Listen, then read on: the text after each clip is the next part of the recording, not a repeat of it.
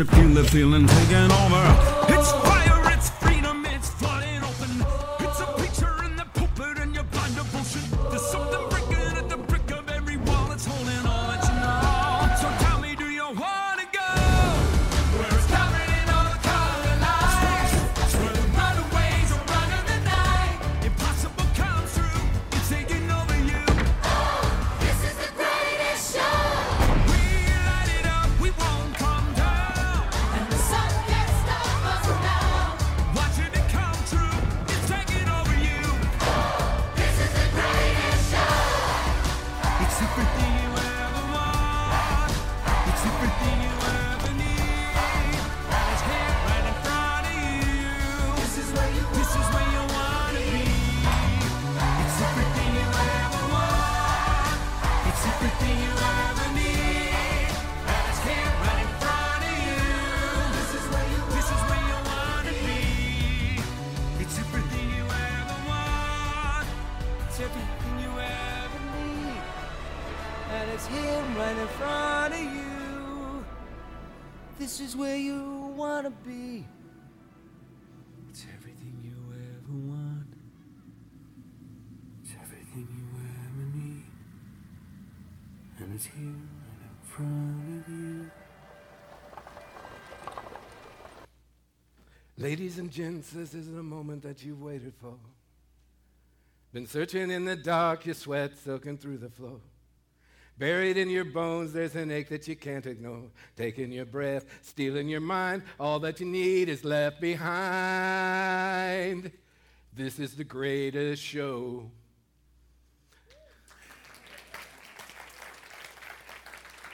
The Greatest Showman is about a gentleman named P.T. Barnum, tracking him from his youth through his adult years. Now, Barnum was a dreamer. And the thing about that is that he thought that those dreams would make up for some things that he lacked in his life. He was born poor, so he lacked social status, and he thought, if I can get these things, then I'll be okay. He lacked education. So if I can just achieve these things, this greatest show, then I'll be okay. The reality underneath it all was that he had a lack of personal self-worth, and it played into everything that he did. So he created the greatest show. And he thought that would be his solution, that it would be take care of everything, more money, more status, more everything, right? Because that's what we want, more everything. And then I'll be okay if I just get more of everything. The interesting thing is that we have a gentleman in the Bible who pretty much had everything. This is a reading from Ecclesiastes. The gentleman's name is King Solomon, and this is through the words of Eugene Peterson in the Message, beginning at verse 1. Solomon speaking. I said to myself, let's go for it. Experiment with pleasure, have a good time. But there was nothing to it, nothing but smoke. What do I think of the fun-filled life? Insane, inane. My verdict on the pursuit of happiness, who needs it? With the help of a bottle of wine and all the wisdom I could muster, I tried my level best to penetrate the absurdity of life. I wanted to get a handle on anything useful we mortals might do during the years we spend on the earth. Oh, I did great things. I built houses, planted vineyards, designed gardens and parks, planted a variety of fruit trees in them, made pools of water to irrigate the groves of trees. I bought slaves, male and female, who then had children, which gave me more slaves. Then I acquired large herds and flocks, larger than any before me in Jerusalem. I piled up silver and gold, loot from kings and from kingdoms. I gathered a chorus of singers to entertain me with song. Oh, how I prospered. I left all my predecessors in Jerusalem far behind. I left them in the dust. What's more, I kept a clear head through it all. Everything I wanted, I took. I never said no to myself. I gave in to every impulse. I held back nothing. I sucked the marrow of pleasure out of every task, my reward to myself for a hard day's work. Then I took a good look at everything that I'd done, looked at all the sweat and the hard work, but when I looked, I saw nothing but smoke. Smoke and spitting into the wind. There was nothing to any of it, nothing. When I realized that my fate's the same as the fool's, I had to ask myself, so why bother being wise? It's all smoke, nothing but smoke. The smart and the foolish both disappear out of sight. In a day or two, they're both forgotten. Yes, both the smart and the foolish die, and that's it. I hate life. As far as I can see, what happens on earth is a bad business. It's smoke and spitting into the wind, and I hated everything I'd accomplished and accumulated on this earth. I can't take it with me. No, I have to leave it to whoever comes after me, whether they're worthy or worthless, and who can tell? They'll take over the earthly results of my intense thinking and hard work. Smoke. Now, later in Ecclesiastes, he does bring God into the equation and does connect that happiness is connected to our understanding and our faith in God. This is a saying from Blaise Pascal. There's a God-shaped vacuum in the heart of every man, which cannot be filled by any created thing. All the stuff that P.T. Barnum was trying to fill his hole with wouldn't do it. But it's only filled with Jesus Christ. Now, Solomon made 666 gold talents per year. That doesn't sound like very much, does it? Well, it's 1.5 billion with a B in our current economy. You could probably get by. I think I could probably get by on 1.5 billion. Yet the one who is known as the wisest man came to the conclusion that all the stuff and he had everything, and it did not provide his answers. Now, of course, Barnum never met Solomon, so he had to figure all that out on his own. He was able to do amazing things along the way. And have you known some dreamers in your life? Some driven dreamers? Barnum was a driven dreamer, and so he accomplished some things, some great things, because of that drive that he had. It just didn't fill him up inside and bring him happiness. He did look good, though. He looked really good. But then we're pretty good at looking good.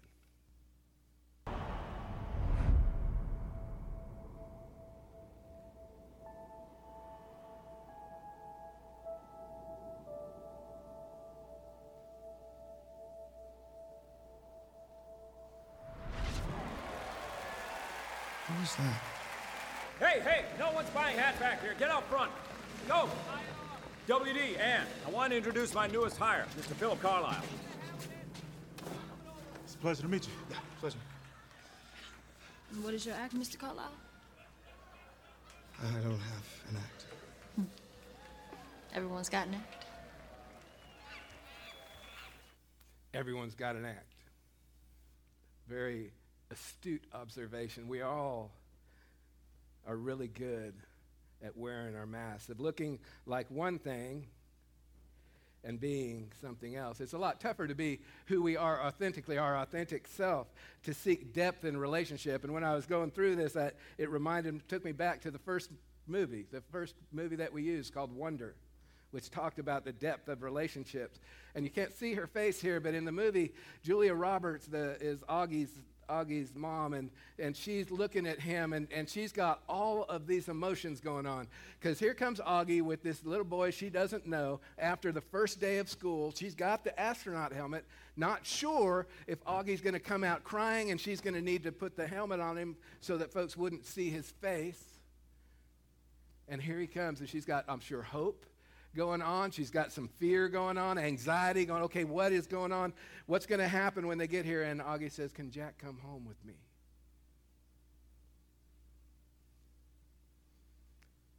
That is a wonder. Can Jack come home with me? See, Jack was able to look beyond the appearance and beyond the mask and see who Augie was. They had fun together, and they went deeper in their relationship. We're each created to be a unique and gifted individual. Around here, you see, be you for him, which really says you don't need to constantly wear your mask around this place. Now, I do understand that it is church, and not wearing your mask in church is like against the rules or something. That we, as we're coming to church, we've got to grab our mask and our look good and put it on so that, hey, how are you? I'm wonderful. Oh, really? What about all this stuff that's happening? So we put on our mask, and I get that. But here's the thing, we need people in our life. We must have people in our life that we can take the mask off with. You know, if that's not here, I hope that it is here for you, but if it's not, you need people. Because if you can never take your mask off, oh my goodness, you get tired.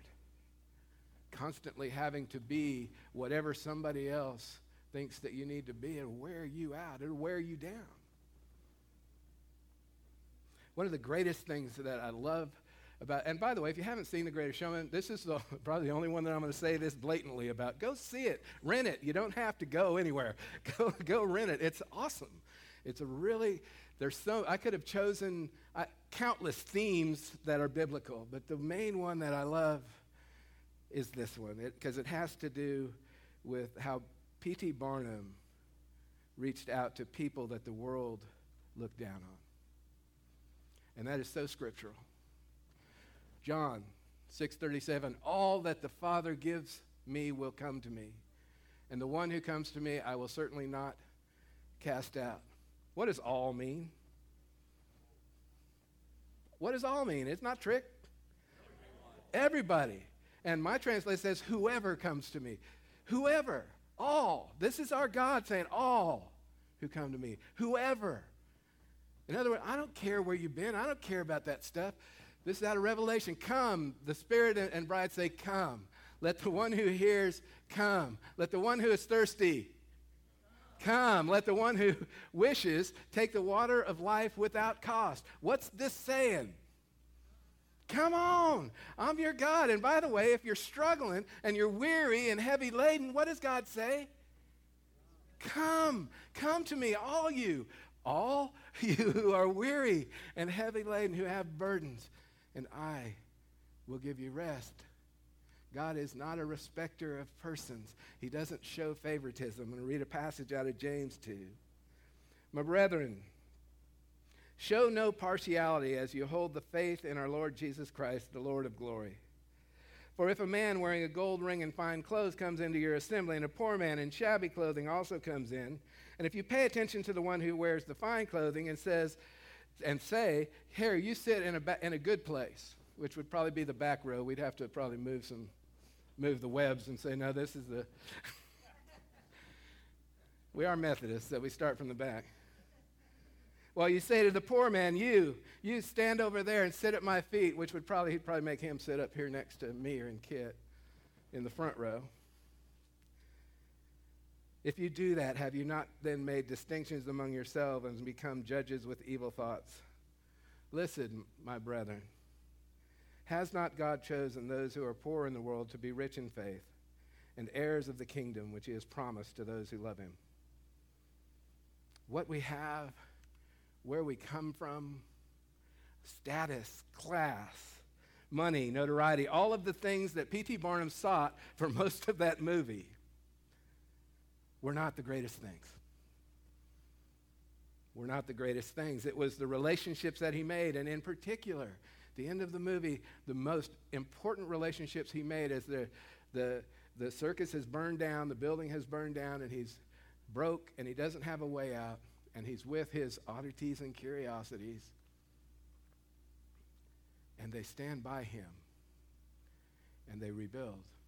And those relationships with those that the world literally was protesting outside of the building because they didn't think that they should be able to do the things that they were doing were the most important relationships for him.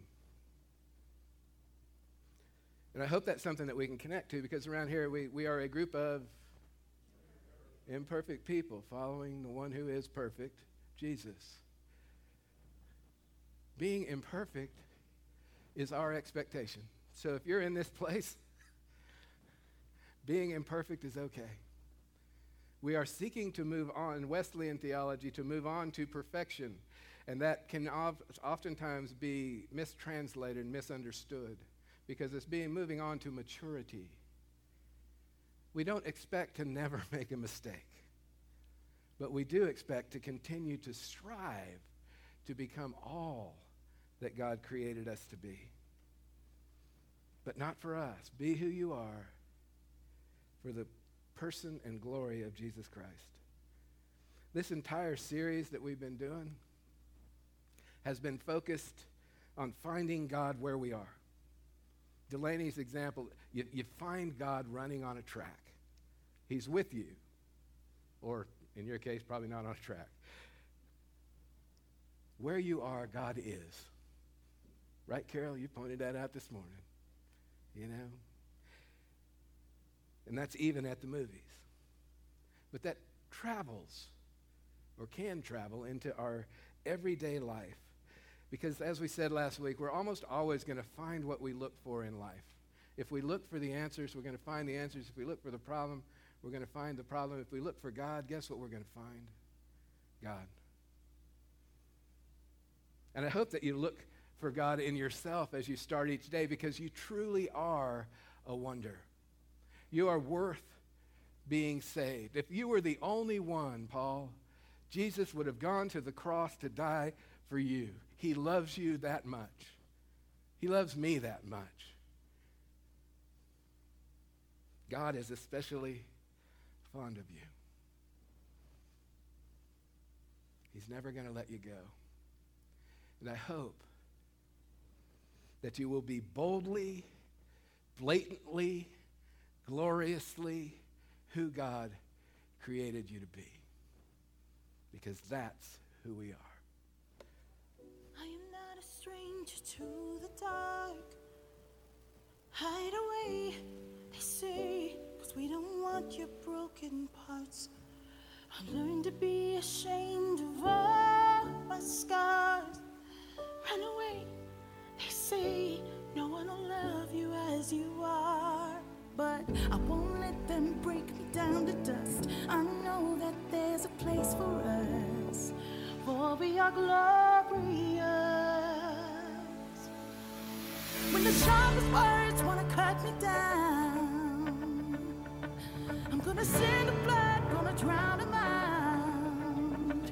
I am brave, I am bruised, I am who I'm meant to be. This is me. Look out, 'cause here I come. And I'm marching on to the beat I drum. I'm not scared to be seen. I make no apologies. This is me.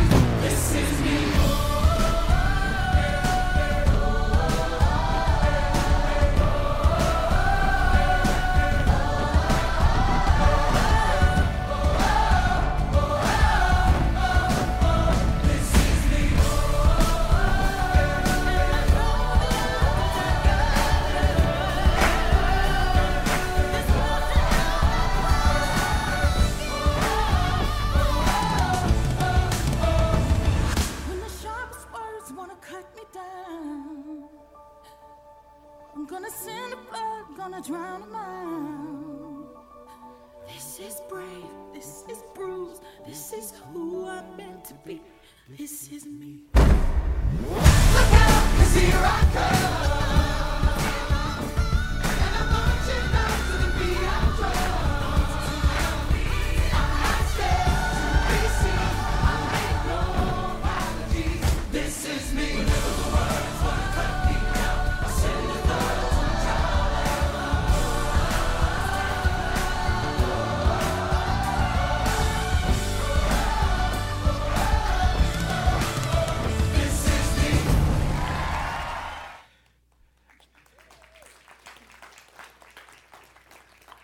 you are.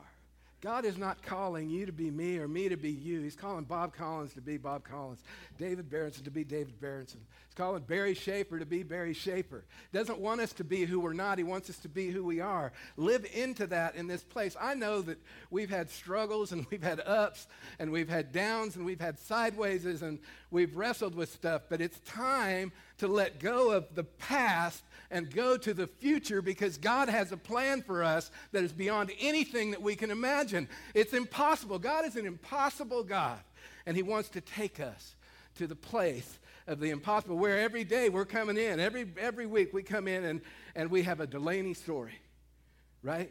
Hey, guess what God did in my life this week? I went to lunch and I bumped into this person and this happened because that's who God is. That's what he wants to do in this place. Let go of the stuff. Amen? Amen. It's time. It's time that we let go and we move into the place prepared because it's a place with a hope and a future. And that's where we're going to go at Arbor Point Church at West Jackson, to the place God has prepared for us. Are you with me? Are you ready to go? Are you ready for this to be the deal and for us to let go of all of the, oh my gosh, are we going to make it? Oh no, are we going to? Forget that. That's out of hell. That is not from God.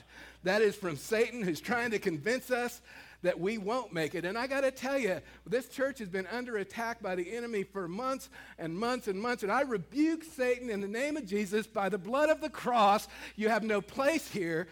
Protect, surround, a hedge of protection around each person, each of us in this place, because we're ready to go where you would have us to be. We know we're weak, and we know that's where you're strong, and we want to thrive.